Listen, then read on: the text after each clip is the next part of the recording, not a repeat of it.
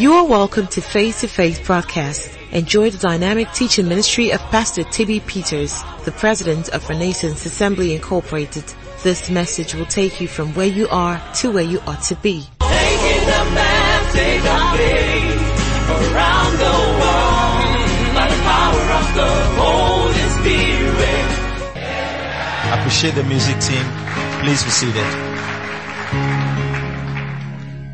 Happy to see you tonight. Amen. Today is day 5. Glory to Jesus. And we've been looking at Jesus and his crucifixion. You know, when we're growing up, the only time you hear them talk about the death of Jesus is during the Easter. And so when it's Good Friday or Easter Sunday, somehow they sermonize about the sacrifice of Jesus. Like they are trying to commemorate that day. But I tell you that that message is what should be preached every day. Amen.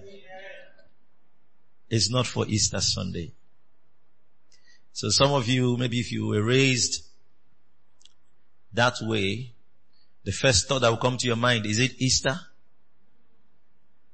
Praise God. Easter is a day, but our lives reflect whatever Easter represents. It is because of that death that we're gathered here today. Hallelujah. How many of you have been receiving? Glory to Jesus. Now, don't forget to share your testimonies and tell us what's been happening. I've been hearing some healings that have taken place even while we're not prayed for the sick. Amen. And I like to encourage you, after the meetings, walk up to any of the leaders or ushers, give them your testimonies, the experiences you've had so far, so that we can move today. Glory to God. I've been very well behaved since this meeting. Amen. Glory to God. I've confined myself to teaching and allowing you go without your clothes being dirty. Amen. Is that not good? Hallelujah.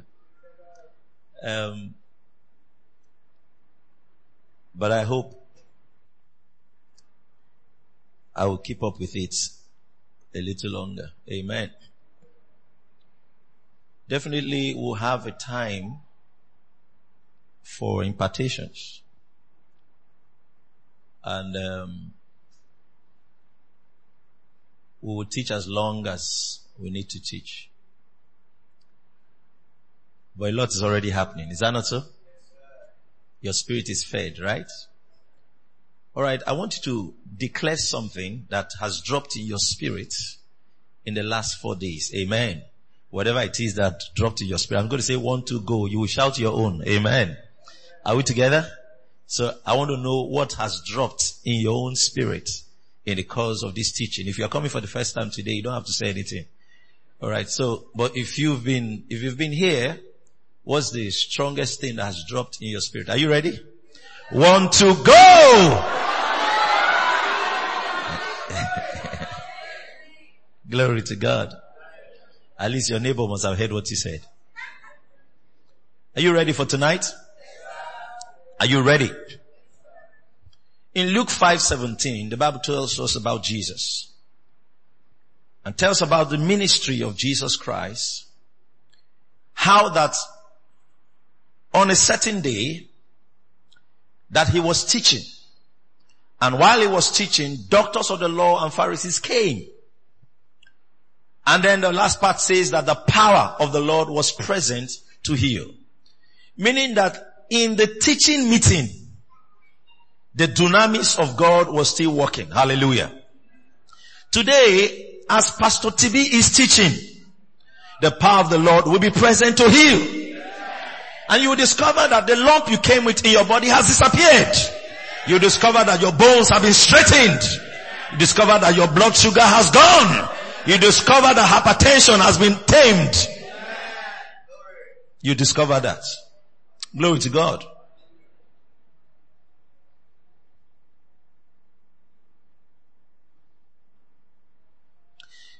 In 1998, I went for a meeting. I had a word of knowledge for someone that had a growth, what do you call it now? Yeah, on the person's body. And that the growth, the skin infection at the back cleared out in the meeting. So I came up on the platform. It was not such a large crowd. Maybe there were about 30, 40 people in the meeting. It was a meeting I was invited for. It was on a Saturday. So when I came up, I was excited about the word of knowledge, but I thought God's word. Then I said, I gave the word of knowledge. And nobody came out for the word of knowledge. And I said, there's somebody here.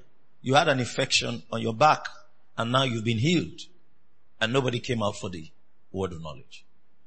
So I ministered the other things I was supposed to minister, and then I left. As I was walking out the door, someone ran to me and said, I was so ashamed to come out. But do you know that my back is clear? Amen. I'm the one. Now, that bothered me a lot. Then, that was 1998.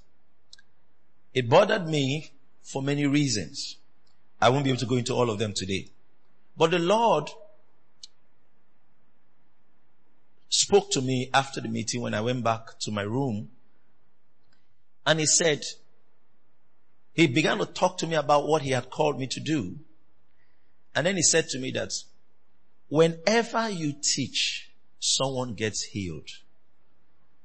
Whether you hear the testimony or not, he said, I want you to know, amen, that whenever you teach and there are sick people there, someone gets healed. He told me that personally in 1998. So you didn't know about it, so I'm telling you, amen. Hallelujah. So sometimes you always wait for when the pastor is going to lay hands on you, and there are different kinds of ministries. Are you understanding me? Lay hands on you and pray for you and all that. You can receive your healing while I'm talking. Amen. Can we go ahead? All right. Well, we're looking at a lot of things, and tonight is one of the nights I didn't promise you anything. Amen. Glory to God. So we'll finish. Is that not so? Glory to Jesus. Hallelujah. Hallelujah. Well, I'll kick off from Hebrews. And we'll go around the Bible. And then finally we will arrive. You know that the scripture clearly tells us that we have not come to a mount that burns with fire. We've not come to a mount that has blackness and darkness and tempest. He's saying that our experience is not like the Jewish people that came to Mount Sinai and were afraid. Even Moses that invited them for the meeting was afraid. He said that's not our experience. In Hebrews 12:22 he says, we have come to Mount Zion. Hallelujah. It's trying to establish that your experience is different from the experience of the Jews. That any man that has embraced Jesus as Lord and Savior has a better experience than the Jewish man. I know some of you read your Bible sometimes and you feel like Brother Job, but you are not Job. Amen. You are a new creation in Christ Jesus. If Job lived in your day, he would not have had the experience he had then. Why? Because he would have known what you know. Amen. What was the thing Job didn't know? What was it Job didn't know? Well, in Job's day, if you study the scriptures, we're made to understand that Job must have lived about the time maybe Abraham lived. And the Bible says that he was the greatest man in the East. But now, Job didn't know something. He had a revelation of God, but he did not know that there was a devil, so to speak. Amen. He didn't have a revelation of a devil. So everything that happened in Job's life, whether good or bad, he attributed it to God. So if you see the later writings of Job from the 42nd chapter, you see Job saying, I heard of you with the hearing of the ear. Now mine eye seeth you. Amen. Meaning, I've come to a place now where I know. As a matter of fact, this kind of thing can't happen to me anymore. Glory to God. Well, another thing about Job was that Job, in his time, did not have authority over Satan. So even if he had known, he didn't have authority over Satan. But the new creation, hallelujah, the one that is born of God has authority over Satan. Am I communicating? Alright, the Bible says, resist the devil. Amen. And what? The Bible did not say, resist the devil and he will think about it. Is that what your scripture said? It did not say, resist the devil and he will consider your proposal. He said, resist the devil and it tells you the experience. He will flee from you. Several years back, I came across Luke 10:19. Behold, I give unto you power to tread on snakes and scorpions and over all the power of the enemy, and nothing shall by any means hurt you. I believed it. I endorsed it.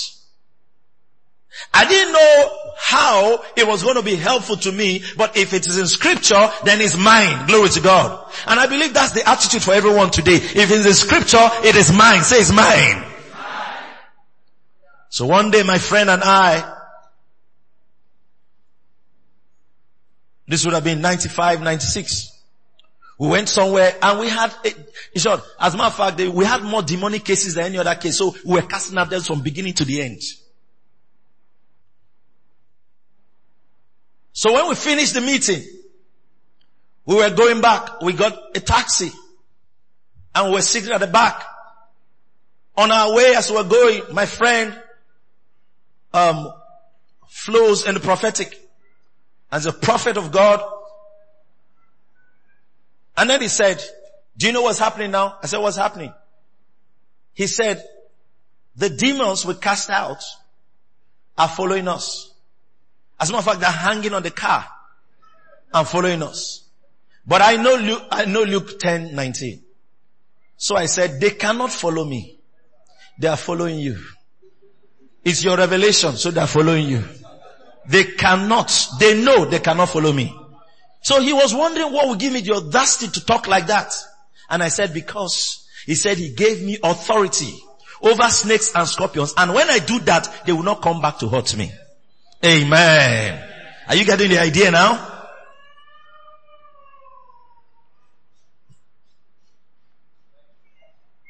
We have come to Mount Zion. So any experience that does not line up with Mount Zion, reject it. It's not for you. Are you getting me? The Bible didn't say we have come unto Mount Zion, unto the city of sickness. We've come to the hospital of surgeries. Is that what he said? Anything you don't see in Zion shouldn't show on your body. It shouldn't show up in your family. It shouldn't show up in your life. Listen to me. There's something about rejecting something from within you and giving no room for it to be around you. Amen. Are we together? Very important. So we have come to Mount Zion. Say, I've come to Mount Zion. We are not on our way. We are in Mount Zion. The day I got born again, I entered Zion. I'm just trying to lay foundation for some of you that just come in. I try to do that so we can flow together. So we're going to take off this evening. Amen.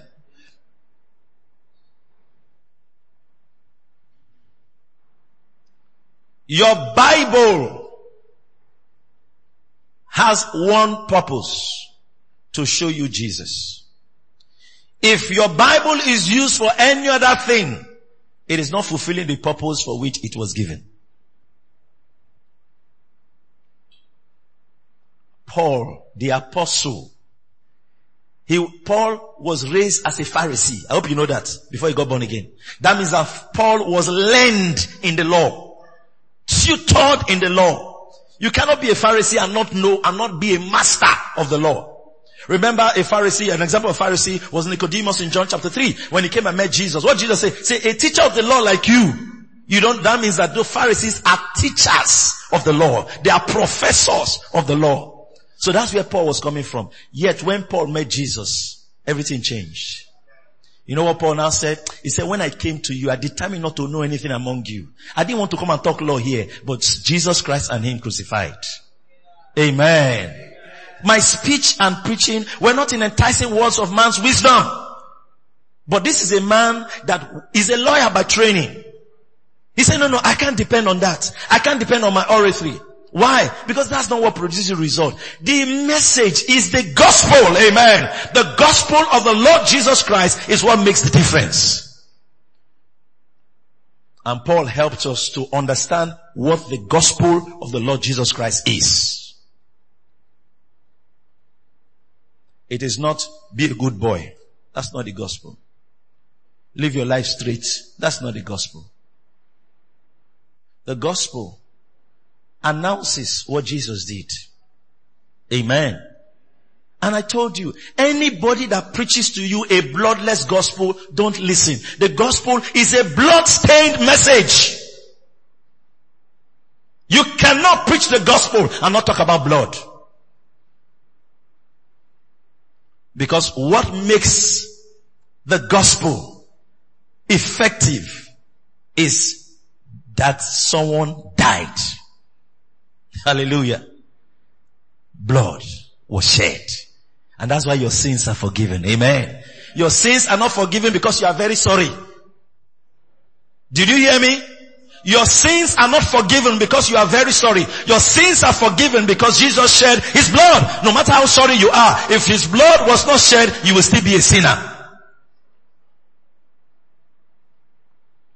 Without the shedding of blood, there is no remission. Hebrews 9:22. Almost all things by the law are purged by blood. And where there's no shedding of blood, there's no remission. That means it's the shedding of blood that deals with sin. In Leviticus 17 verse 11, God was teaching them and explaining to them why he allowed them to use blood. He said because it is blood that makes atonement for the soul. Without blood, sin cannot be forgiven. Are we together? Yes, sir. I'm just testing your spirits. Amen. Alright. Amen. Without blood, there's no forgiveness of sin. That's why the Bible tells us about Jesus. Jesus is the lamb slain before the foundations of the earth. I don't know if we might enter there today. That means that every sacrifice that was carried out in the Bible, even when they're killing animals, it was a portrayal of Jesus' death. That's why it was even effective.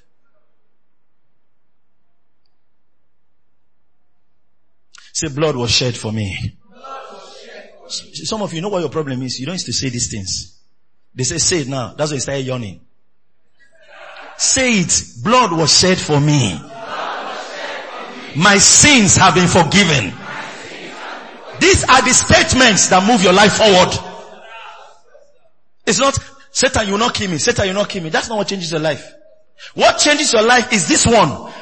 Blood has been shed for me. My sins have been forgiven. You know why? Look at the scriptures. The Bible told us, it said, behold, it's not that God's hand is heavy. Neither is his ear. So, look, God's hand is not shortened. Neither is his ear heavy. But because of your sins, there seems to be a separation between God and you. Now those sins have been dealt with. So his hands are no more shortened towards you. His ear is no more heavy towards you. Are you getting the picture? Say, my sins have been forgiven. Blood was shed for me. Glory to God. This is the gospel. This is the gospel. I told you something. The gospel was not an afterthought of God. The gospel is a forethought of God. That means that even before time, God already had a plan for the gospel. It's Satan that didn't know the plan of God. That's why the Bible says that had they known, they would not have crucified the Lord of glory. The demons and Satan, they did not know God's plan.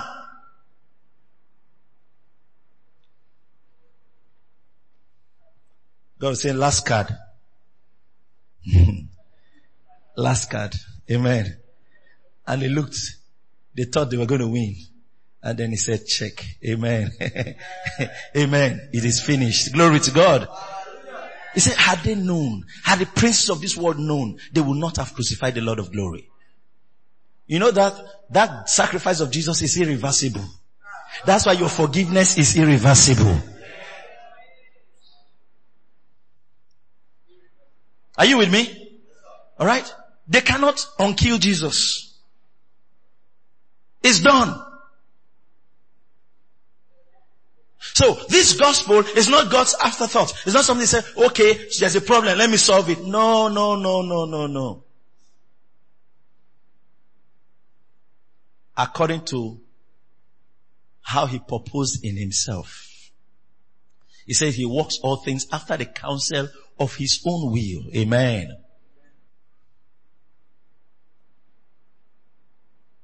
Hallelujah. Now let's look at the Bible again. You see, the Bible has 66 books. It starts with Genesis and ends with Revelation. But the truth is, the Bible starts with a revelation and ends with a revelation. Genesis is the beginning of the revelation, while Revelation is the end of the revelation. Are you understanding me? So in the Bible, we are taking first the Bible is a message that covers eternity to eternity. What does eternity to eternity mean? It means it first goes to the eternal past, then it goes to the eternal future. Are you understanding me? Eternal past is before man came. What happened? What transpired? That's what the scripture is saying about before the foundations of the earth. Then what happens at the end of time and beyond? Eternal future. The Bible covers all of that. Hallelujah. Are we together? Now, when you look through, you will find that every step of the way, Jesus was showing himself in one way or the other. The idea of new covenant, the idea of grace, the idea of mercy did not start even in Matthew, Mark, Luke, John, Acts. No, it was there from the beginning. That's why grace is in Genesis. Amen. Are you understanding me? There's what we call the law of first interpretation in the Bible. Amen. The law of first interpretation simply means that, I told you something because of this teaching, that the book of Genesis is the seedbed of all Bible revelation. That means that any Bible truth, whether it's about the Spirit, whether it's about the Trinity, think of any Bible truth, whether it's prayer, any Bible truth, you find it in seed form. First, in Genesis. If you don't find it in Genesis, it's likely not true. Or it's an error. Hallelujah. It's a doctrinal error. So God arranged it that you will first find it in Genesis in seed form. So if we start talking about grace. No, it's not just the Pauline epistles. Let me even explain it this way. Do you know what the New Testament is? The New Testament is simply a commentary of the Old Testament.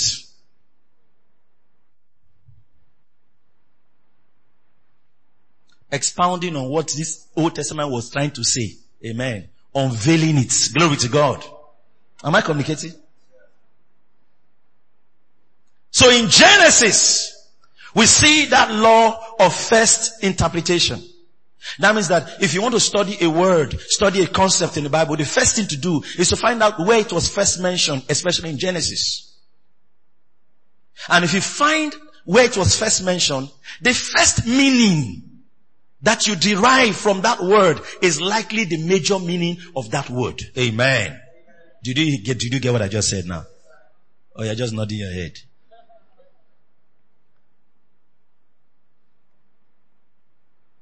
So the word grace was first found in Genesis 6 verse 8. Hallelujah. So you want to know what grace really means? Study Genesis 6:8. Amen. Whatever Genesis 6:8 tells you and defines grace as is what grace really means. So, but for you to appreciate verse 8, I'll start from 1. Glory to God. So you see what grace is. Amen. Okay, let me read 8, then I'll come back to 1. 8, let's read together. Verse 8, 1, 2, go. But Noah found grace in the eyes of the Lord. Are you understanding? Did he find grace in his own works? He found it in the eyes of the Lord. Amen. The language was carefully chosen. Amen. He found grace in the eyes of the Lord. We are told that through the man's eye you can see his soul. Is that not so? So that's the heart of God, is grace. Amen. So when Noah looked into his eyes, his grace he saw. It's not judgment he saw. His grace he saw. His grace he saw. His grace he saw. Hallelujah. Glory to God. So those same eyes run to and fro the earth to show himself mighty. They are eyes that show grace. Are you understanding me? When you look through those eyes, you see grace. Now, but I want to show you something from verse 1. It says, and it came to pass when men began to multiply on the face of the earth, and daughters were born unto them, that the sons of God, now these sons of God here, I'm not talking about children of God, angelic beings, believed here to be fallen angels, were referred to as sons of God. The phrase or the coinage, sons of God, meant that these creatures came from God. Hallelujah. They're not like the rest of the humans. So he says, these sons of God saw the daughters of men, that they were fair. And they took them wives of all which they chose. This was an error. Are you understanding me? Okay. Verse 3. And the Lord said, my spirit shall not always strive with man, for that he also is flesh. Yet his days shall be 120 years. There were giants in the earth in those days. And also after that time, when the sons of God came in unto the daughters of men. You know, I like where King James used to say something. Came in unto the daughters of men. They bare children to them. You know, the way I say, and Adam knew Eve. You would think he knew her from somewhere. You understand that? Alright. The same became mighty men, which were of old, men of renown. Amen.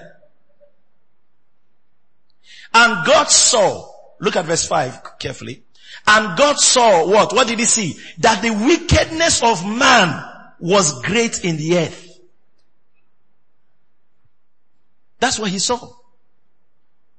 And that every imagination of the thoughts of his heart was only evil continually. It's not different from what's happening in some places today, is it? And it repented the Lord that he had made man on the earth. It grieved him at his heart. What did God do? And the Lord said, I will destroy man, whom I have created from the face of the earth, both man and beast, and the creeping thing, and the fowls of the air, for it repented me that I have made them. Pause. Back to 7. What was God's verdict? I will destroy. Everybody say I will destroy. Say it, I will destroy. Is that a judgment? It's not a judgment. So it's going to judge man. Is that not so? So I will destroy man, whom I have created from the face of the earth. Not even man, even the animals around him, because he has corrupted them. Amen. I will destroy them. Look at verse 7. Verse 8 now. It now says, but. Everybody say, but. If somebody tells you, I will give you the money, but you know that you're not going to get the money again. Amen. So he said, I will destroy man, but. I say, but Noah found grace. This simply means, this is the first time the word grace is ever used, that grace is an exemption from judgment. That means everybody's going down except Noah. Hallelujah. And the reason why he's not joining them is grace speaking for him. So if you are here today, and we say, may the grace of our Lord Jesus Christ be with you. May the exemption that Christ brought to the world be with you. Amen.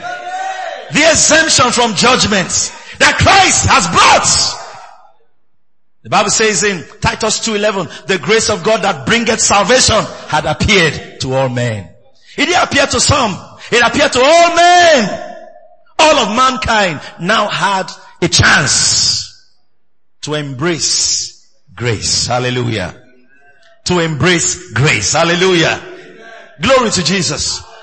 Now, there were people, one or two, long before time, even before the law came, one or two people that seemed to enjoy grace. But now Jesus came to make it a universal program. Amen.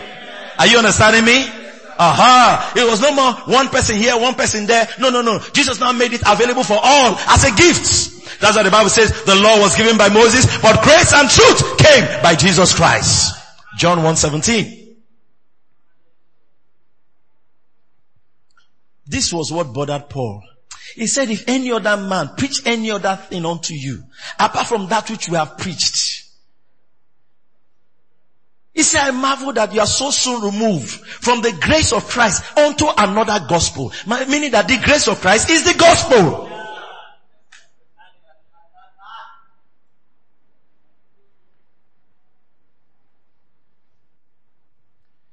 It is the gospel. That Jesus died for your sins. And that he was buried and he rose again. That death he died was a brutal death. Blood was shed. And Jesus stood as the Lamb of God that took away your sin.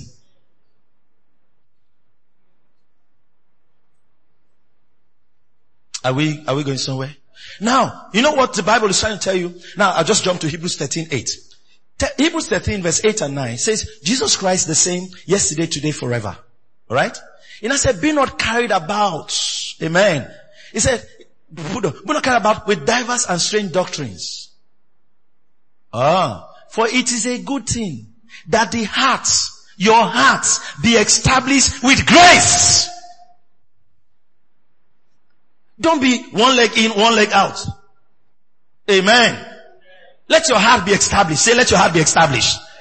Do you know why, before he mentioned grace, do you know why he had to talk about verse 8? Make you understand that this Jesus Christ, that statement in verse 8 is a very heavy statement. It's not just something that people use as a motto in their ministry. Jesus Christ is saying yesterday, today, forever. He was saying something very heavy. Amen. He was writing to Jewish people. The Hebrew text, the book of Hebrews, was written for believers that were of Hebrew origin or Jewish origin. So when they say Jesus Christ is the same yesterday, today, forever, they know what you are saying. You are quoting Malachi 3:6. I am the Lord, I change it not. That means you are saying Jesus is God. I love the Nicene Creed. It says, God of God, very light of very light. Amen. Very God of very God, very light of very light. That means that this Jesus you see is God in flesh. Glory to God.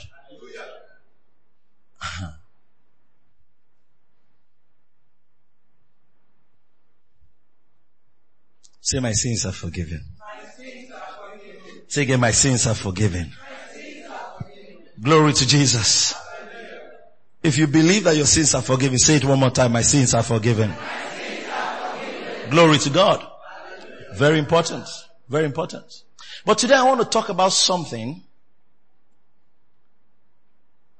Some of you were still thinking of what you ate before you came. But now you've forgotten it. Amen. So I can start.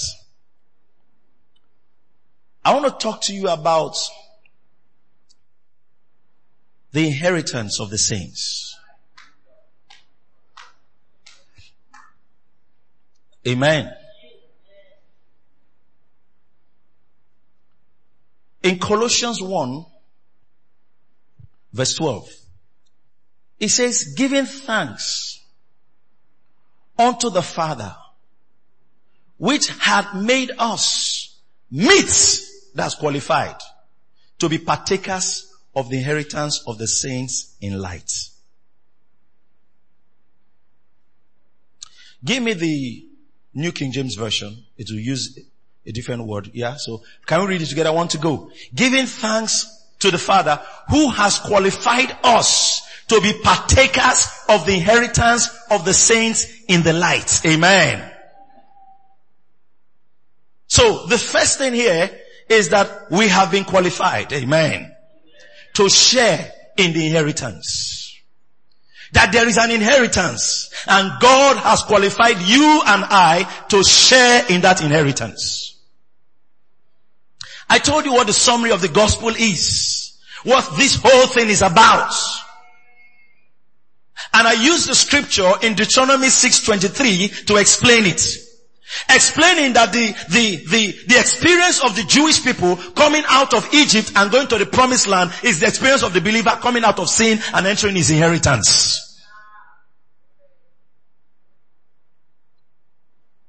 In Deuteronomy 6:23, this was their declaration. And he brought us out from thence, that he might bring us in to give us the land which is swear unto our fathers. Let's read together. I want to go. And he brought us out from thence, that he might bring us in to give us the land which is swear unto our fathers. So the gospel came to bring you out so that it can bring you in.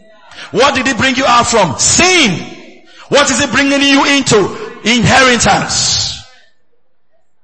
So if we are to divide the Bible in two parts and say what are the things that the believer should major on in the study of God's word, study about forgiveness of sin and then study about inheritance.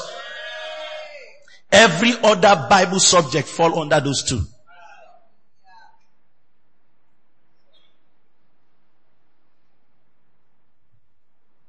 Now, some people, we are told that they have come out. But the way they were told that they came out does not give them confidence to ever enter in. And do you know one of the greatest concerns of Paul was that the believer should come into this inheritance. What was the right, Hebrews chapter 4, what was the first two verses? What was he concerned about? He said, let us therefore fear, lest the promise left us of us of entering into his rest. That rest is the inheritance. Any of you should seem to come short of it. That means that there was a plan to bring you into rest, into an inheritance. And then there are some people that are living short of that inheritance. They're not living like something was made available to them. See, Jesus made a statement. You know, when he said, I will not leave you orphans. That's the language that was used. You know, I will not leave you helpless or comfortless. The rendering is orphans. It means I will not leave you. An orphan is not, if you cannot say Buhari is an orphan. Now, are you understanding me? An orphan, the orphan word is used when somebody is deprived of parental support. Now, when Jesus said, I will not leave you orphans, he was saying that when I brought you into this kingdom, I didn't leave you without an inheritance. So stop behaving like orphans. Look at your neighbor, say you are not an orphan. You have a father that left an inheritance for you. Glory to God. Amen. Are you getting the picture now? Understand that. So here, see, glory to God. Now, it's very important for you to get that.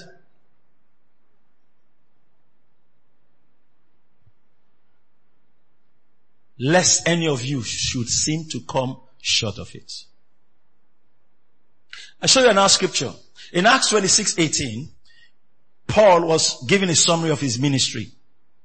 And he told us that to open their eyes. That's what we're doing here. And to turn them from darkness to light. And the power of Satan unto God. Why? That they may receive forgiveness of sins. Amen. That they may receive forgiveness of sin. That's one part. Receive. Everybody say receive. Now listen, there's difference between, see, forgiveness is a gift from God to you. It's not a reward for your remorse. Oh, lo shatabaya. Are you understanding me? Forgiveness is not a reward for your remorse. Forgiveness is a gift from God to mankind through Christ Jesus. So, forgiveness of sin must be received. You must receive it.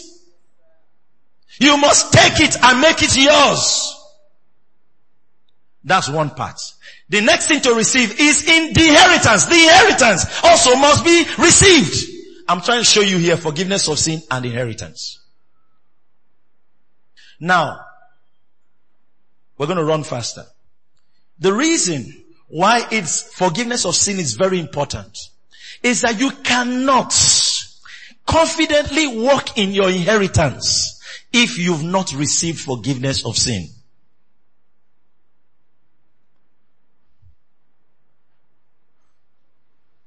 And that's why every believer should be taught about forgiveness of sin. Who you are in Christ. You are the righteousness of God. Those things are the things that embolden you to seize your inheritance. Let's not even make it spiritual, so to speak.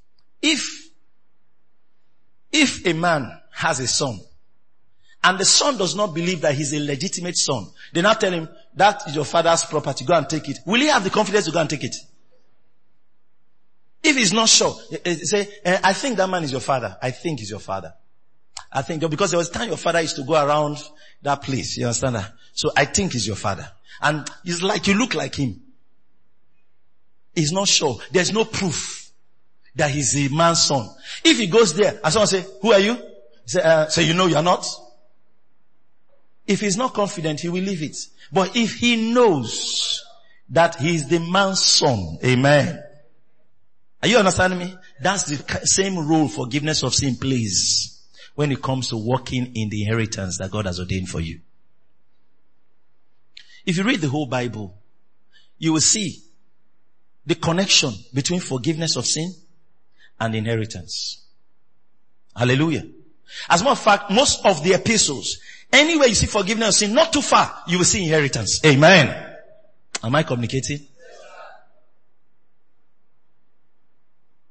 Not too far, you will see inheritance. Maybe I should just show you one verse of scripture. Revelations 1, 4 and 5. In Revelations 1, it tells us about something. It says, my focus is verse 5, but let's start from here. John to the 7 churches which are in Asia, grace be unto you and peace from him, which is, which was, and which is to come, and from 7 spirits which are before his throne, and from Jesus Christ, who is what? The faithful witness and the first begotten of the dead and the prince of the kings of the earth. Pause. Let's read the last part together. Unto him that loved us and washed us from our sins in his own blood. Pause. What did he do? He washed us. Ever say he washed us from our sins? Is it with water? What did he wash us with? His own blood, not the blood of a goat, not the blood of a bull, his own blood. Why? Verse 6. And had made us, that one is inheritance, kings. Are you understanding me? So there's forgiveness of sin, that is the washing, and then making us kings, which is the inheritance. Am I communicating? You cannot experience that role of kingship if you've not embraced the washing of your sins.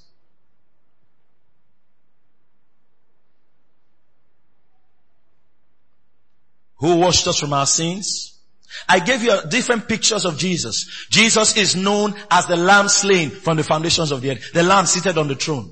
But he's also known as the lion of the tribe of Judah. The lamb is the forgiveness of sin. The lion is the inheritance. Amen.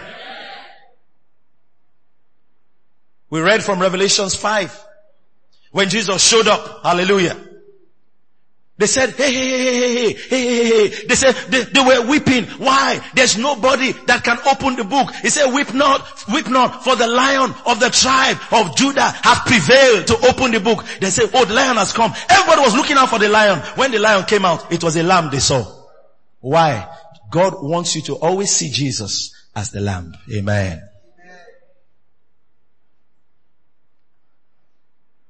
Let his sacrifice always be before you. Let his debts and the forgiveness he made available always be before you. Be conscious constantly of it. Listen to me. If you're not conscious of his forgiveness, you are proud. That means that it is of works and you want to boast.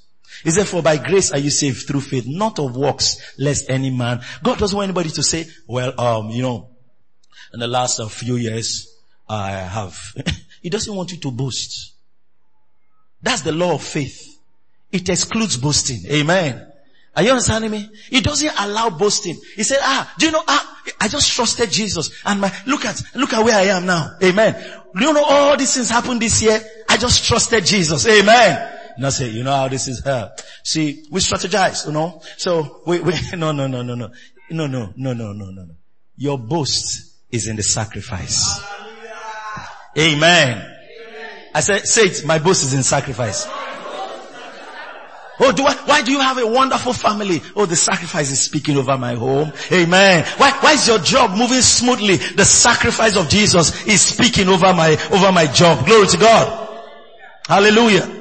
Say, I trust the sacrifice. Glory to Jesus. Say it again, I trust the sacrifice. Alright? So we have an inheritance. And I'm trying to establish that we need to first know that our sins are forgiven. It is on that platform that our sins are forgiven that we embrace the inheritance.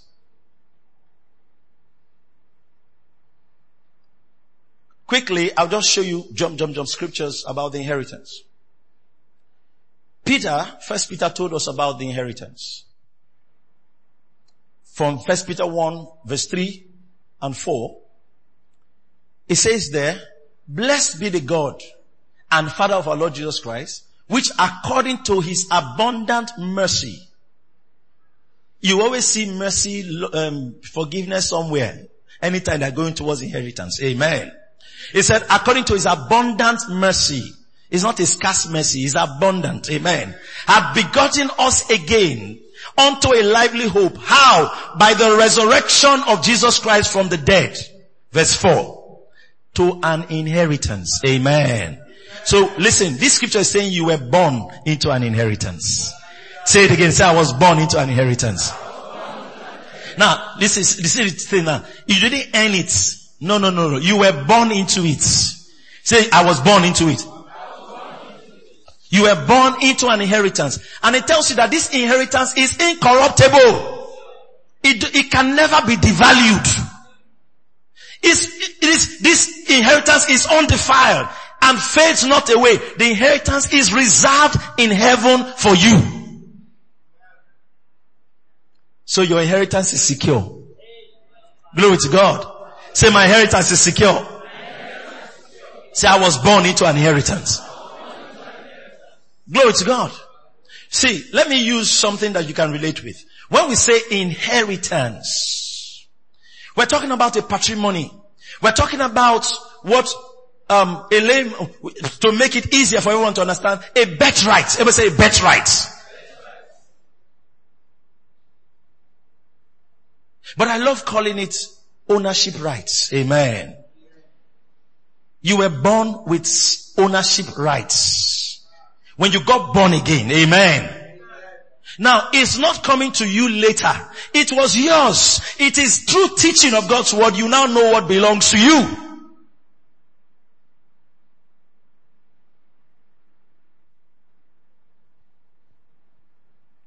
So you were born into an inheritance that is incorruptible, undefiled, that faded not away, reserved in heaven for you.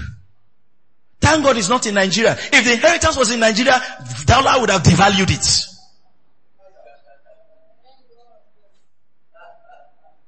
Are you with me?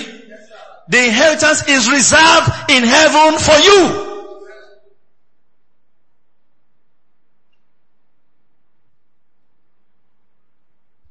In Ephesians 1:11, it says, in whom, in Christ, we have obtained an inheritance. So he said, in whom also we have obtained an inheritance, being predestinated according to the purpose of him who worketh all things after the counsel of his own will. So say, I've obtained an inheritance. Say, I was born into an inheritance. I've obtained an inheritance. Glory to God. Very, very important. And the earlier scripture we read, the Bible says, giving thanks unto the Father who had made us partakers. So you are also a partaker of the inheritance. Don't forget these three things. You were born into an inheritance. I have obtained an inheritance. I'm a partaker of the inheritance. Which inheritance? The inheritance of the saints. There's an inheritance that belongs to the saints. It does not belong to the hidden. It belongs to the saints.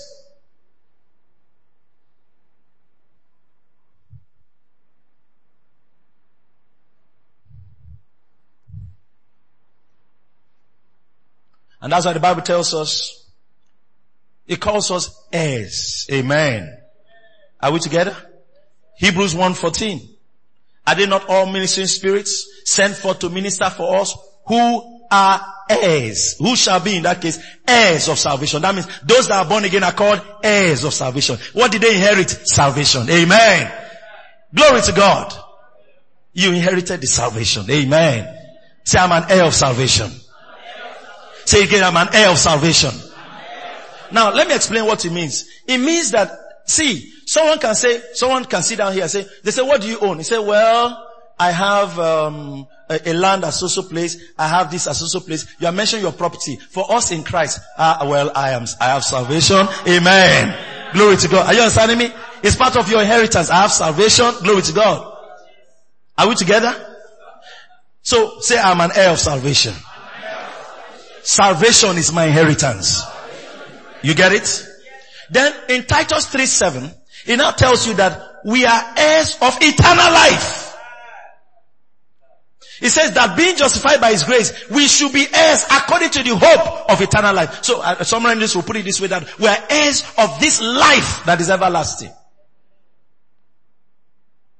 So you have salvation.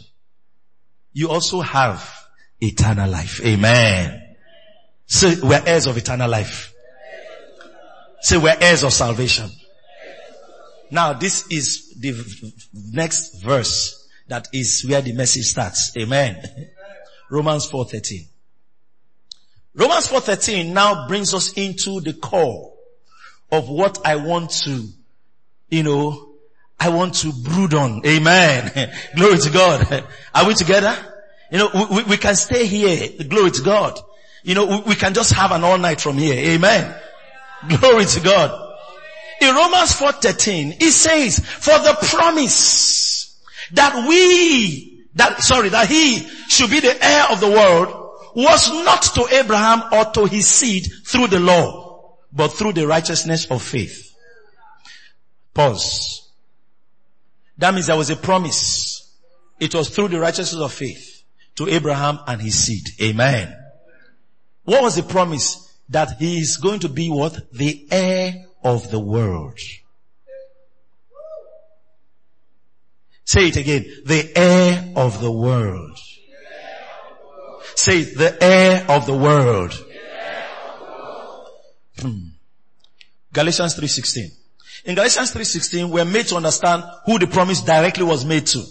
It says, now to Abraham and to his seed were the promises made. He said not unto seeds as of many, but as of one, unto thy seed, which is Christ. That means that Christ became the heir of the world. That means that with his blood, he bought the world. Amen. Am I communicating?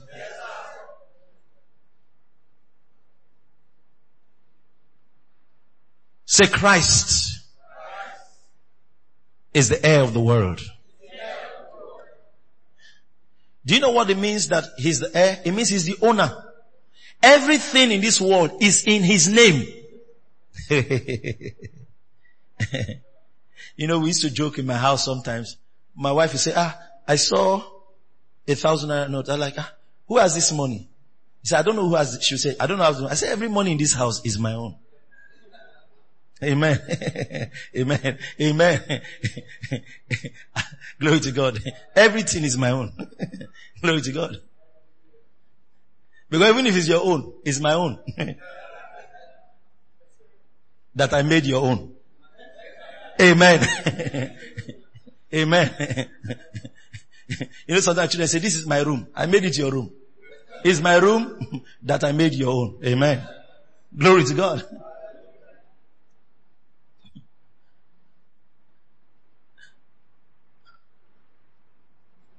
Glory to Jesus. Everything in this world was in the name of Jesus. So Jesus became the heir of the world. Do you know what that means? He became the owner. I said owner. I said owner. I said owner. You know, that's why those songs offend me. This world is not my own. Those songs offend me. I understand what you're talking about, but I don't like how you're saying it. Take the whole world and give me Jesus. Take the whole world and give me Jesus. No. Jesus I already have. And the Jesus I have owns the world. I'm not giving the world to you because it's my own.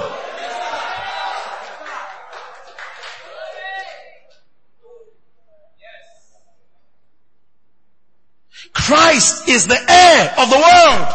He owns everything. Now, then you begin to understand scriptures like Psalm 24, where the Bible says that the earth is the Lord's and the fullness thereof, the world and they that dwell therein.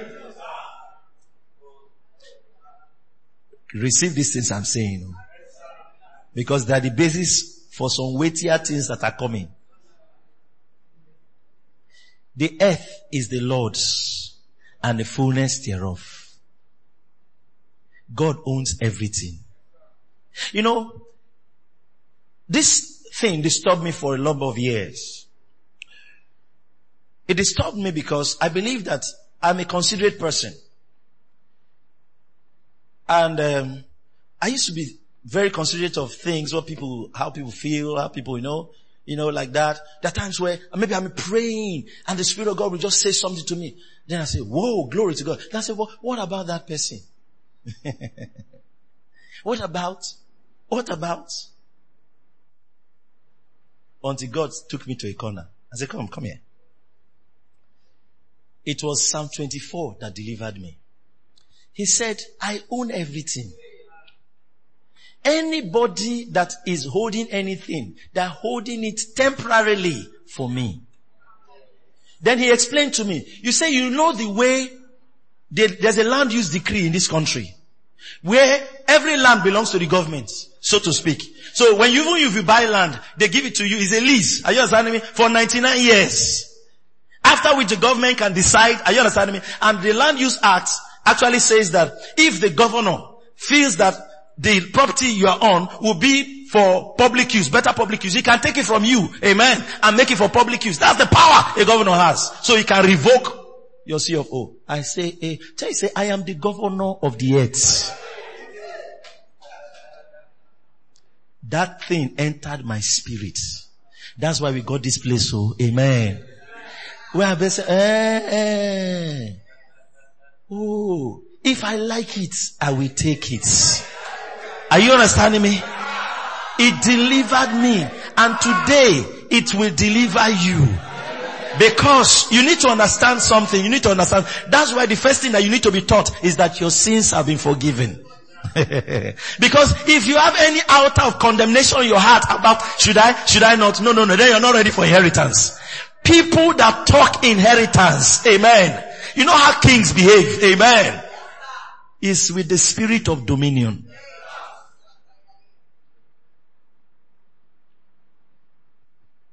The earth is the Lord's. That's why I believe that a police station can be taken over. You don't understand what I'm saying? You know that as we're here, other lands will be joining.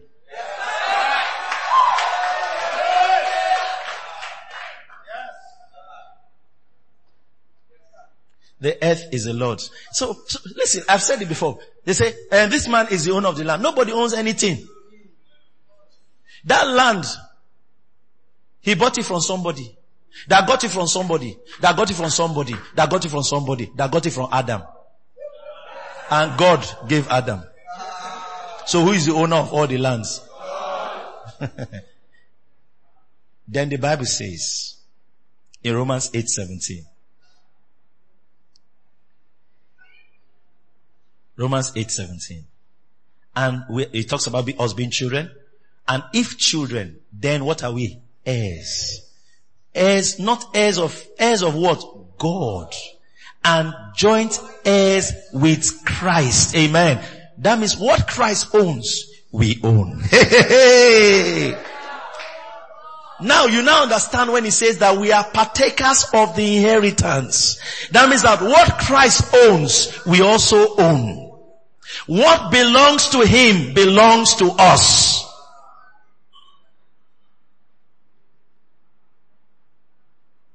Revelations 5 verse 12.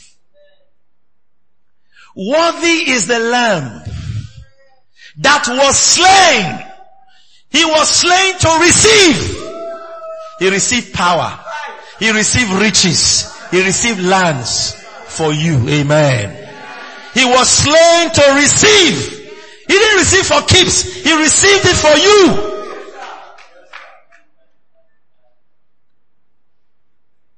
You are the custodian and the administrator of the heritage here on earth. He said we are joined with Christ. Is that not so? In the sufferings of Christ in Isaiah 53, the 12th verse, he told us what God did. There's a language that was used, but I'll just break it down. He says, therefore will I divide him, he's talking about Jesus, a portion with the great. Amen. And because I've divided for him, in essence, he was saying he will apportion something to Jesus. And Jesus will share what was apportioned to us. And he shall divide the spoil with the strong.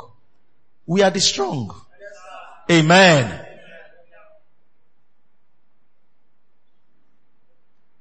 Christ received the inheritance for you and I.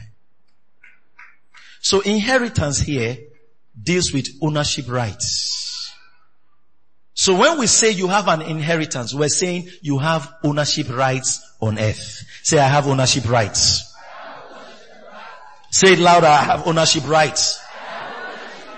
Glory to God. We have ownership rights here on earth. Glory to God. And these ownership rights, if you understand how far it goes, you will not live your life anyhow. Now, let's go back to Hebrews 1:14. Hebrews 1:14 talked about inheritance. And the moment they mentioned inheritance, they said something else. They said, they're talking about ministry of angels. You know, the whole book of Hebrews, before I get here, let me just say this. The book of Hebrews, what the book of Hebrews was trying to establish is the superiority of Christ. The deity of Christ. The lordship of Christ. Everybody say the lordship of Christ. So since he was writing to, so to speak, a Jewish audience, he had to establish some strong things.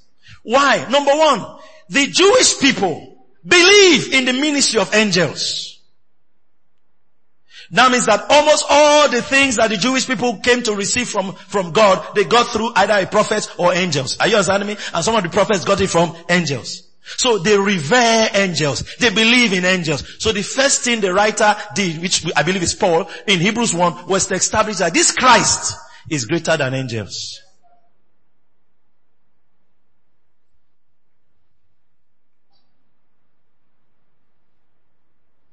Then he also knows that they respect Moses. Moses, great Moses. He now came closer and said Moses was faithful, but the owner of the house is Christ Jesus. Establishing that Christ is superior to Moses. He didn't stop there. He knows that they believe in the ministry of the high priest. He went further and said, okay, now let's come to high priest. Amen. That's chapter 4, chapter 5. He now said, this high priest, Christ is our high priest. Whoa. Whoa. Then he knows also that they know something about the priesthood and how it was supposed to function. He started going into the details of the priesthood and explaining to them that Jesus Christ is the high priest and the executor of that priesthood. Now that the priesthood now is with Christ and will ever be with him and never change again. He talked about Melchizedek. He then talked about the new covenant and established that Jesus Christ is a surety of the new covenant. He went further to talk about the tabernacle and all the elements in the tabernacle and the sacrifice itself. Then he talked about blood. Then he concluded that Jesus Christ is the same yesterday, today, forever. Hebrews chapter 1 to chapter 13. Are you understanding me? That's the whole Hebrews. So now let's come to 1 where we were 14. Are they not, these angels, who are they? Are they not all ministering spirits sent forth to minister for them? For who? Who shall be heirs of salvation? That means that the inheritance is accompanied with angelic assistance. That you cannot administer this inheritance without the help of some angels. Amen. Are you understanding me? Part of what comes with this inheritance is that we have angelic assistance. It brings us back to Hebrews 12, where the Bible says, we are come unto Mount Zion. It goes further to tell us we have come to what? To an innumerable company of angels. We are not in the midst of demonic spirits. If you are born again, you didn't come into a company of demons. You came into a company of angelic beings. Innumerable company of angels. Angels have been assigned to minister for you. Say, they minister for me. So angels are ministering spirits. They are ministering spirits assigned to those that have the inheritance. This inheritance is an estate. You need help. Are you understanding me? To administer the estates, God assigned angels to you. And today, those are your angels, the angels of your inheritance. Amen. They will function with you in the name of Jesus Christ. No. Don't think it's the pastor that has angels. It's the prophet that has angels. No. The Bible says the heirs of salvation. The heirs of salvation. It didn't say the ministers of the gospel. The heirs of salvation have ministry spirits assigned to them. Your angels are happy I'm sharing this message. Because now they know that they'll be put to work. Amen. Are we together? So, see. This inheritance comes with angelic assistance. These angels are ministering spirits. And they are with us here this evening. Waiting to minister. Waiting to minister. Waiting to minister. Who are angels? They are ministering spirits. For me, glory to God. They are for me, glory to God. I understand that. You know, Paul, in Hebrews 13, I think the second verse, he said, let brotherly love continue. He said, some people have entertained angels unawares. Why? That's establishing that the picture you always have, where you see wings, angels on wings. The Bible didn't say angels have wings. Hello? Study your Bible. Forget all the pictures they have been painting. The only winged creatures were the cherubims and the seraphims. And they are not angels. Amen. They are creatures. They were actually called living creatures. They were created for a specific purpose. Their function is different from the function of angels. Angels, most of the time, look like you. That's why you don't even know when they show up. Angels have been in your midst several times, but you've never known. In Hebrews 13:2, that's what it's telling you. He said, be forgetful to entertain strangers. Why? For thereby some have entertained angels unawares. This applies to the New Testament. Some of you have given water to angels. Some of you are sat in the same taxi with angels. And because I'm saying it now, there'll be more of angelic activity around you. Understand that the angelic activity around you, it is what helps you take advantage of your inheritance. This inheritance, you cannot administer the inheritance without the ministry of angels. Let me put it better, without the consciousness of the ministry of angels. So angels are ministering spirits, but sometimes they are invisible. Sometimes they are visible, but in a form that looks normal. So they don't startle you. Angels have helped you sometimes on the road to fix your tire. You didn't know. Because it looked like his name was Dele.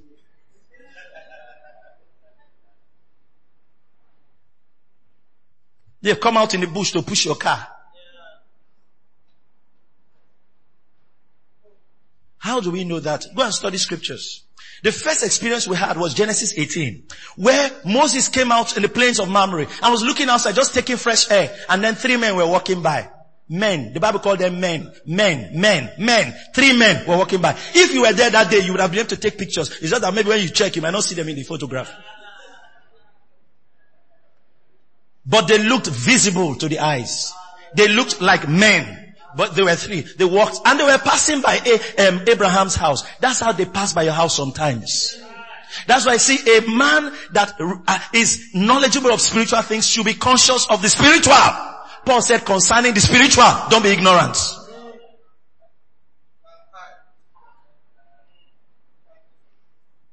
These 3 were passing by the plains of Mamre. While they were passing, Abraham, a spiritual man, we were told Abraham was a prophet. He sensed in his spirit, these guys are not ordinary. He said, sir, please. Say, what do we have with you? He said, please, can you just come, eat, wash your feet, take something before you continue your journey? Do you know that he literally persuaded them? They were not even willing to come. Then they came and sat down, started discussing. And it was matters that concern Abraham that they were carrying. Today I want to announce to you that because I've been mandated by heaven to speak about these things. Because angels that carry matters that concern you are going to show up in your house, so will show up in your office, they will show up on your street, and they will address those matters.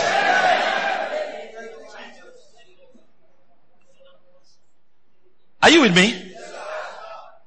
So what happened? They started discussing. He started talking about Sarah. Amen. That's how Sarah got pregnant. Hallelujah. With an unexpected visit. Today, the unexpected is breaking forth upon you. Is breaking forth upon you. In the name of Jesus Christ. Glory to God. Now, these angels were passing. And then they started discussing. Do you know they look like 3 men? After they finished, then I said, let's tell Abraham what we want to do. They now told him. The Bible told us, if you read chapter 18 and chapter 19, in chapter 19 of Genesis, there were no more 3. There were 2 that went to Sodom. One of those 3 was God himself. And in scripture several times, God appeared like a man. People, Bible scholars will call it the pre-incarnation existence of Christ. Amen. So that means he appeared like a man. It was the same experience Joshua had when he came to fight that city. And when he got out there, he saw a man. He said, he looked like a man. Just that the guy was big. He said, are you for us or against us? Guy said, as captain of the Lord's host. Do you know Joshua prostrated? He did not tell Joshua, don't worship me. That means that was God. Angels don't receive worship. Amen. Amen.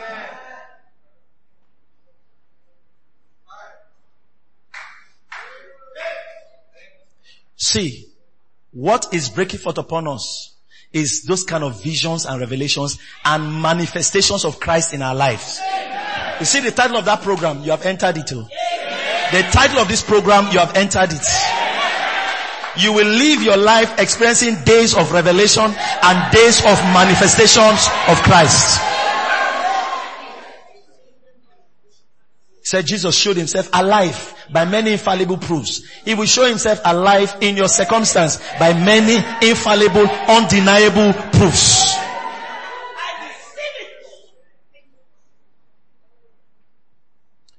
Two went to Sodom. One was God himself.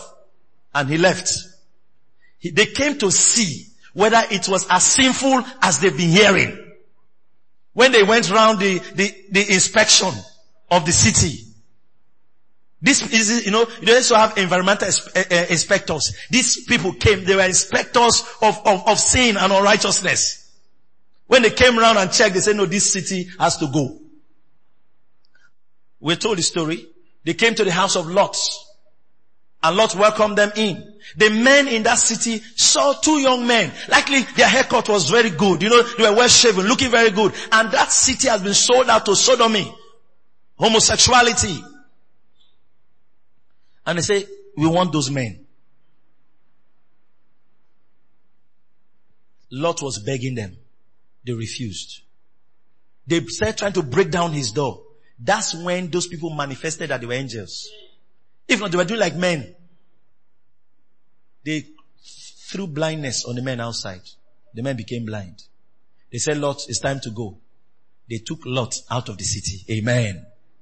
Listen to me. There is deliverance that is coming to you that is supernatural and by the hand of angelic activity.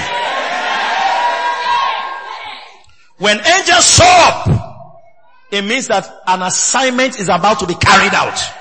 And in this age that we live in, there are assignments that need to be fulfilled, that need to be carried out. So we are experiencing angelic activity today. Glory to God. Are we together? Listen, sit down. So when we talk about angels, Peter was locked up in prison. You read that in the book of Acts. And then an angel, because they prayed, the Bible said the church did not cease in praying. That means when we pray, angels move on our behalf.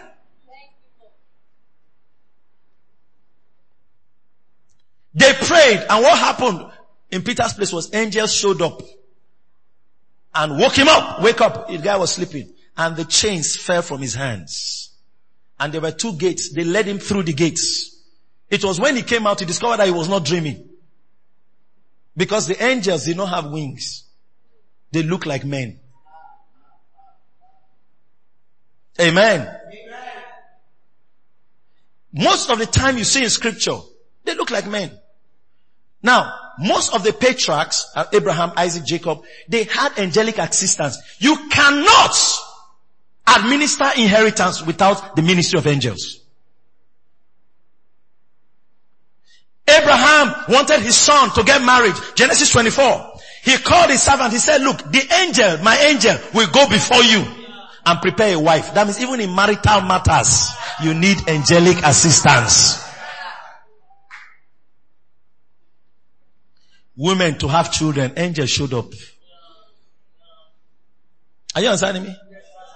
So Abraham had angelic assistance. Isaac for marriage had angelic assistance. Then we saw Jacob. Jacob that we thought, hey, this Jacob, he's not following the way of his father. How can Jacob, you understand? See, his father was a straight man. You understand that? His father was, but why would Jacob be like this? But there was a sacrifice that invoked angelic activity even for Jacob. So remember that Jacob, if you trace, the angelic activity is always around the one that has the ownership rights. So Esau was supposed to be the first son, but because Jacob had the birthright, the angels are assigned to him. He didn't get it. The angels were assigned to him. When hands were laid on him and the birthright was conferred, angels were assigned to execute that word to manifest. He was the carrier of the inheritance. Today, you and I are the carriers of the inheritance. Genesis 32 verse 1. Jacob met angels on his way.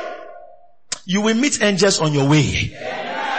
Look at it. It says Genesis 32:1. And Jacob went on his way and the angels of God met him. Kai! Put your name there. Put your name there. And Pastor TB went on his way and the angels of God met him. Put your name there. Put your name there. As you go on your way in your business, as you go on your way in life, as you go on your way in 2017, the angels of God will meet you. Say, I receive the ministry of angels. Glory to God. And the angels met him. The angels meeting him meant many things. So if you read verse 2, he got an idea immediately. He named the place. He got an idea immediately. The name of the place was Mahanaim. Mahanaim means 2 camps. That's where he got the idea to share his family so that he will not die. Concepts are coming to you. When angels meet you, they come from heaven. Concepts will break. Ideas, insights will come to you.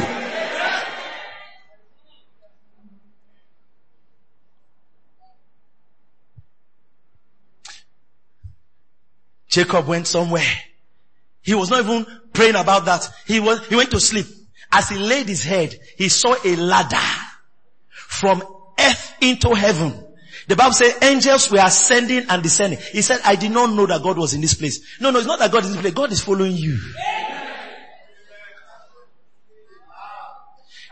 That when the blessing, listen, when the blessing was conferred on Jacob, the angels were assigned to him. How do you think the blessing is executed? It's the angels. So the angels were assigned to him. That's why when he slept, he saw that, look, angels ascending and descending mean that he had traffic of angels. Everybody say traffic. Say traffic. We carry angelic traffic. Are you understanding me? We carry angelic traffic. We carry angelic traffic. They are ascending and descending. Jesus Christ enjoyed the ministry of angels. In John 1 verse 51, Jesus told them, look. I know that you have heard about ministry of angels. You will see it in my own life. Look at John 1:51. And he said unto him, verily, verily, I say unto you, hereafter you shall see the heaven open and angels of God ascending and descending upon the Son of Man. Remember, what Jesus owns, you own. Angelic activity is also part of your inheritance. And in the same way, angels are ascending and descending upon you. Glory to God. That means that Jesus will not have been able to execute his mandate on earth without the ministry of angels. That's why the Bible says he was praying in garden of Gethsemane. He was praying and the blood and sweat from his body were like drops of blood. He became weak. An angel came and strengthened him. May you receive the strengthening of angels in your endeavors. May you receive the strengthening of angels in your endeavors. In the name of Jesus Christ. Are you getting the picture here? So the angel came and strengthened him.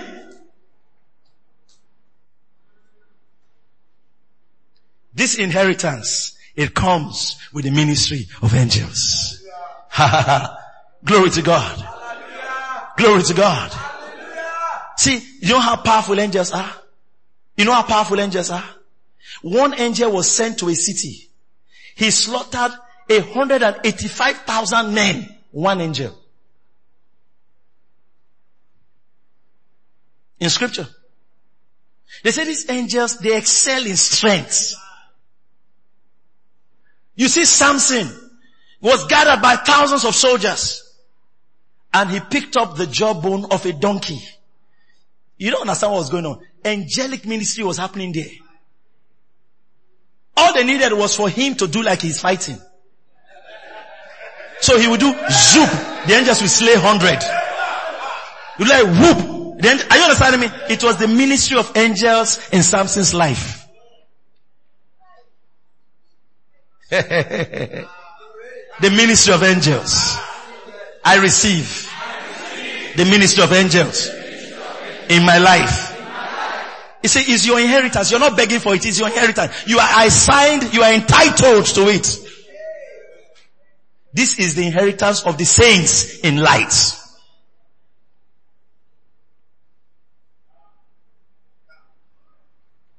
Glory to God. You can pray and make a demand for angels. Hallelujah. Glory to God. Say you can pray. Say you can pray. And make demands on angels. And they will respond to you. Do you know that most of the time when you take communion and you invoke, we said communion is a summoning of spirits. What spirits are you summoning? Angelic spirits. You took communion yesterday, you summoned angelic spirits to work on your behalf, to move on your behalf, and things are shifting in your favor because angels are on the move concerning you. Glory to God. I want to show you a scripture. The day I realized that the angels will answer to my prayer, it changed. Now, I made a statement, so let me just clear that before we move further. Do you know that part of what Elijah enjoyed was the ministry of angels? Amen. The scripture tells us that Elijah will call fire. We saw all the exploits of Elijah. And then he told Elisha, if you see me, amen, you will have that your heart desire. Then we know the story. The Bible says there was a whirlwind and chariots. You know, most of the time we say the chariot came and took, if you read children's story book, they'll show Elijah in the chariot going up. No, it was not chariot that took him. It was whirlwind. Put up the scripture. It was a whirlwind that took him. Amen. Not chariot. It was a whirlwind that took him. That means that there was a chariot and there was a whirlwind. The whirlwind took Elijah. The chariot remained. That's why Elisha shouted, my father, the chariots of Israel and the horsemen thereof. Are you understanding me? So he saw the chariots. Now, those chariots, listen, understand what was going on. In the realm of the spirit, amongst the prophets, somebody had the rights of the firstborn.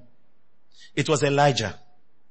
That means that amongst the prophets, he was the leading prophet of that season. As he was leaving, Elisha was asking for that mandate. Amen. Many people receive impartations, but who will carry this thing? That's what Elisha was asking for. He said, if you see, you will have it. He saw the chariots now were assigned to Elisha. That's why Elisha had the same manifestations that Elijah had, because it's the same angels that were assigned to Elijah that were now assigned to Elisha. Amen. You know what they call change of guard? You know what they call change of guard? The one I watched very well was when President Abdusalam Abubakar handed over to Obasanjo, and then somebody was standing with Abdusalam, and all that. They came with him and all that. Obasanjo seemed to be on his own. When they handed over the documents and the papers of office, the soldier moved to the other side. Bam. Everybody assigned to this man. Are you understanding me? Are you understanding me? It's on this car now to put that flag. Are you understanding me? That's how in the realm of the spirit, the assignment was transferred from Elijah to Elisha. Are we together? The angels were assigned. How do we know? One day Elisha was in his house, and then Elisha's servant was doing homework. Are you understanding me? Then he was doing homework. When he opened the curtain, he saw DSS outside coming to arrest the apostle. Are you understanding me? DSS were outside. Why are you laughing?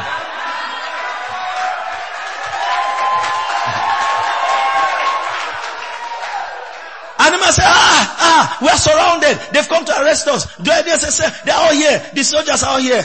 The prophet said, relax. They that are with us are more than they that are with them. He said, no, we are not the ones surrounded. They are the ones surrounded. Glory to God. The son of the son of the prophet didn't understand what he was talking about. What did he pray? He said, Lord, open his eyes that he may see. Today, I stand as God's servant and I ask that your eyes open to see angelic activity around you. May God open your eyes to see manifestations of angelic activity around you in the name of Jesus Christ. More than ever before. More than ever before. May your consciousness of angelic ministry be awakened in the name of Jesus. Sit down for a moment. And then when he said open his eyes, the Lord opened his eyes. And he saw all around the mountain, all surrounding, angels, chariots. It was those same chariots that were with Elijah. They did not go. They moved. Amen. Are you understanding me? See, the ministry of Christ is perpetuated on earth by the Holy Ghost through the ministry of angels. Are you understanding me? He said, this man is carrying this person's mantle. Sometimes these angels that are assigned. Amen. Are you understanding me? Yeah. That's what it is. So Jesus had the ministry of angels. And he knew he could use it anytime. Put on Matthew 26 verse 53. Let me just check something.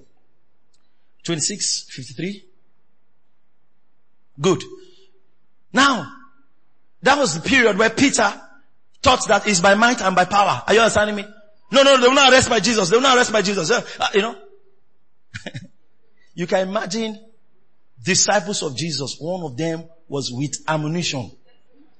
Amen. Then they'll be criticizing pastors. Are you understanding me? Jesus Christ himself. Amen. Amen. Now, there's a way, There's a way to be a distant disciple. You say maybe Jesus did not know. Peter, James, and John are the one he always carries to the mount. It's Peter that was armed. He was not armed for keeps, so he was armed for action. Because the moment the man did anyhow, he did him anyhow. The ear came down. Are you understanding me? The ear came down.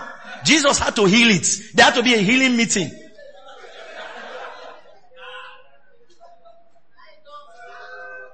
So Jesus said, relax. Every time, relax. Let's read this scripture together. I want to go. Thinkest thou that I cannot now pray to my Father, and he shall presently give me more than 12 legions of angels? Amen. That prayer that Jesus could pray, you can also pray. Because your prayer is in his name. And you are joint heirs with Christ. Jesus saying, as we are speaking now, I can call 12 legions. Let me explain what 12 legions are. A legion is made up of between 5,000 and 6,000 angels. In an army, 5,000 and 6,000 soldiers. So when he said 12 times 6,000 is 72,000. If there are 5,000, 12 times 5,000 is 60,000. Let me just say, I can just say 60,000 angels should land now. You know, one angel is dangerous. Do you know who smoked Sodom and Gomorrah? They smoked the city. Two angels. Two angels. They say Boko Haram attacked a community. Many of them died, they burned the city. Two angels smoked the place. Amen. Bad guys.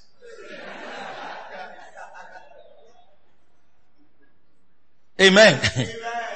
So Jesus said, I can call 60,000. Between 60,000 and 72,000 now. Hi. There are angels at your disposal. Oh. And you can pray and make demands on angelic activity. When the Bible starts telling you about angels that followed men like Elijah, and the angels that follow me are more. The angels that follow Elijah and Elisha. Are you understanding me? When you begin to hear about the angels that follow them. Because he said chariots. Everybody say chariots.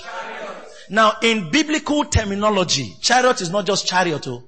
The Bible tells us that a chariot, Psalm 68, verse 17. Let me show you a standard chariot.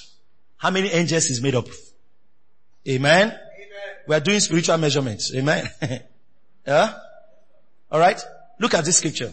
The chariots of God, any chariot that is of God, are what? 20,000, even thousands of angels. The Lord is among them, as in Sinai in the holy place. That means that when you hear that there were chariots, it means that each chariot was 20,000 at least of angels. Battle ready. Hi. Are you understanding? You understand that? Are you understanding me? Battle ready. Battle ready. Glory to God. Listen to me. When we talk about takeover, is ministry of angels. Are you understanding me? Is ministry of angels. When we talk about takeover, somebody wants to pay money, is dragging a contract with you, dragging property with you. The money angel hang the money. Are you understanding me? The money cannot drop. Are you understanding me? Is the ministry of angels.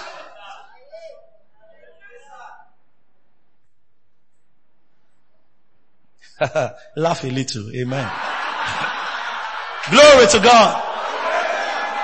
This meeting is bringing you into this ministry of angels. When angels show up, chains fall off, wombs open, marriages happen, money supernaturally comes, doors open, judgment is executed. When angels show up, stories change. I want to end with Judges 13. I'm not going to open the scriptures, I'll just mention it. Now, in all my studies of angels, my favorite angel's story is in Judges 13. Because in Judges 13, you have the longest conversation ever with any angel. Amen. With any angel. The longest conversation is in Judges 13. That was the story of how Samson was born. His father's name was Manoah. And an angel came to the mother and told her that there's a child that's going to be born, and told her what not to do and what to do concerning the child. She was so excited. She went to tell her husband that a man of God, because he looked like a man. Say, a man of God visited me and he told me so about my children, blah, blah, about my son, so. He said, where is the man? Say he has gone. I'm paraphrasing. What? You don't even know his name. Nothing. Do you know what the man did? Show me the scripture where the man said he prayed. Amen. Judges 13. Good. And then Manoah entreated the Lord and said, I'm reading Judges 13:8. Oh my Lord, let the man of God, that's Angelo, which thou did send, come again unto us. See somebody praying specific prayers for angels. In the Old Testament, how much more you? Let him come again unto us and teach us what we shall do unto the child that shall be born. Prayer. Specific prayer. He was making a demand for angelic ministry. There was a lightning from heaven say, how dare you?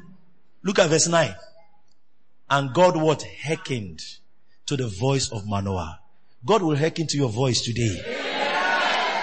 And the angel of the Lord came again. Amen. I love this. Unto the woman as she sat in the field. But her husband was not with her. Amen. The husband goes out a lot. So he was not around. Amen. Glory to God. So he was not around. But the angel came again according to his prayer. Verse 10. And the woman made haste and ran. I love this. She ran and showed her husband and said unto him, behold the man. She kept calling him a man because he didn't have a wing. The man had appeared unto me that came unto me the other day. Verse 11.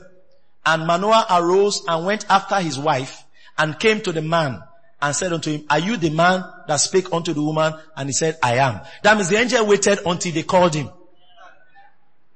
The angels that are assigned to you in this season, they will not leave until that which they are sent to do is accomplished.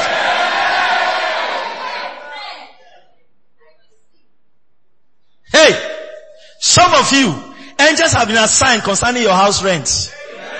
Some of you concerning your school fees. Some of you concerning your school results. There are some of you is concerning your visa. Angels have entered into that fire to turn circumstances on your behalf. You are looking for a job. Angels know where the jobs are. They know. And we dispatch them into the job industry. And they bring jobs to you. They bring jobs to you supernaturally in the name of Jesus Christ. Look at it. I don't know whether I should skip to verse 15, but let's keep going. Verse 12. And Manoah said, now let thy words come to pass. How shall we order the child? How shall we do unto him?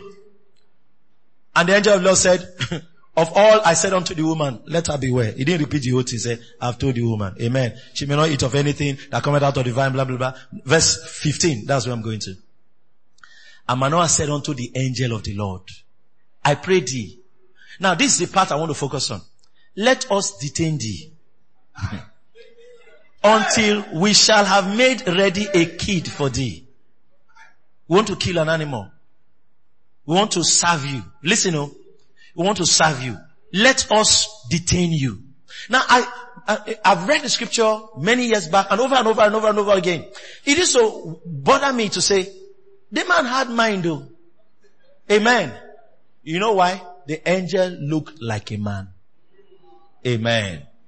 The angel looked like a man. Say, let us detain you. The angel did not say, detain me. I will finish your generation now. Detain me. Who are you? Look at all these human beings trying us. The angel did not say that. Look at what the angel said and what he was implying by what he said. Watch. And the angel of the Lord said unto Manoah, read it with me, though thou detain me. Stop. That means it was possible. It was possible for him to stay. Because he prayed for the angel to come. And now he was saying that we are going to keep you. The angel said, even if you keep me, meaning you can. He didn't say you cannot keep me. These angels that are coming today and are assigned to you, until that assignment is finished, they are still around.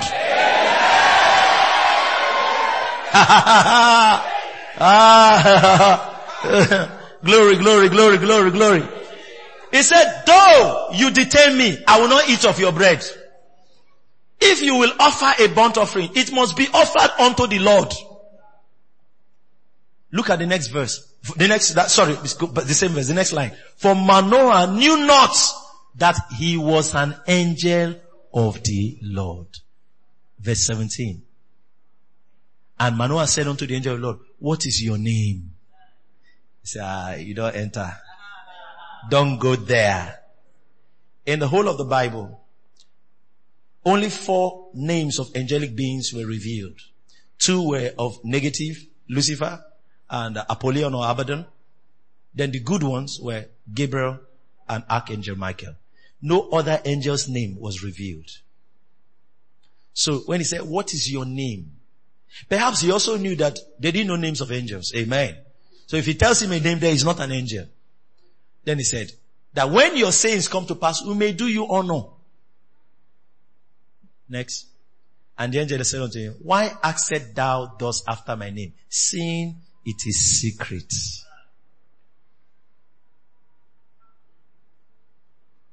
Verse 19. And Manoah took a kid with a meat offering and offered it upon the rock unto the Lord, and the angel did wondrously. Now the Bible says he did a miraculous act. Hallelujah. He did something supernatural. And Manoah and his wife looked on. Next. And it came to pass that when the flame went up toward heaven from off the altar, the angel of the Lord ascended in the flame of the altar. And Manoah and his wife looked on it and fell on their faces to the ground. Hallelujah. He entered. Now I was teaching somewhere and I told them, I said, when you give offerings, it is angels that carry your offerings to God. I said not the substance, not the shell. It's the substance of your offering. Not the shell of your offering. The shell of your offering is the note. The substance of your offering. That's why when Cornelius, they said, your offerings are a memorial to God. He gave it on earth. The shell was still on earth. But the substance of the offering. Pray in tongues.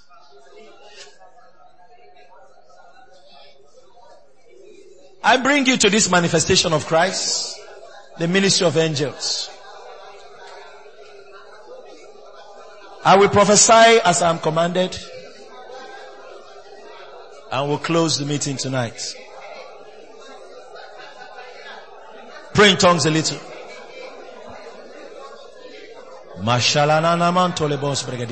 Get on keyboard.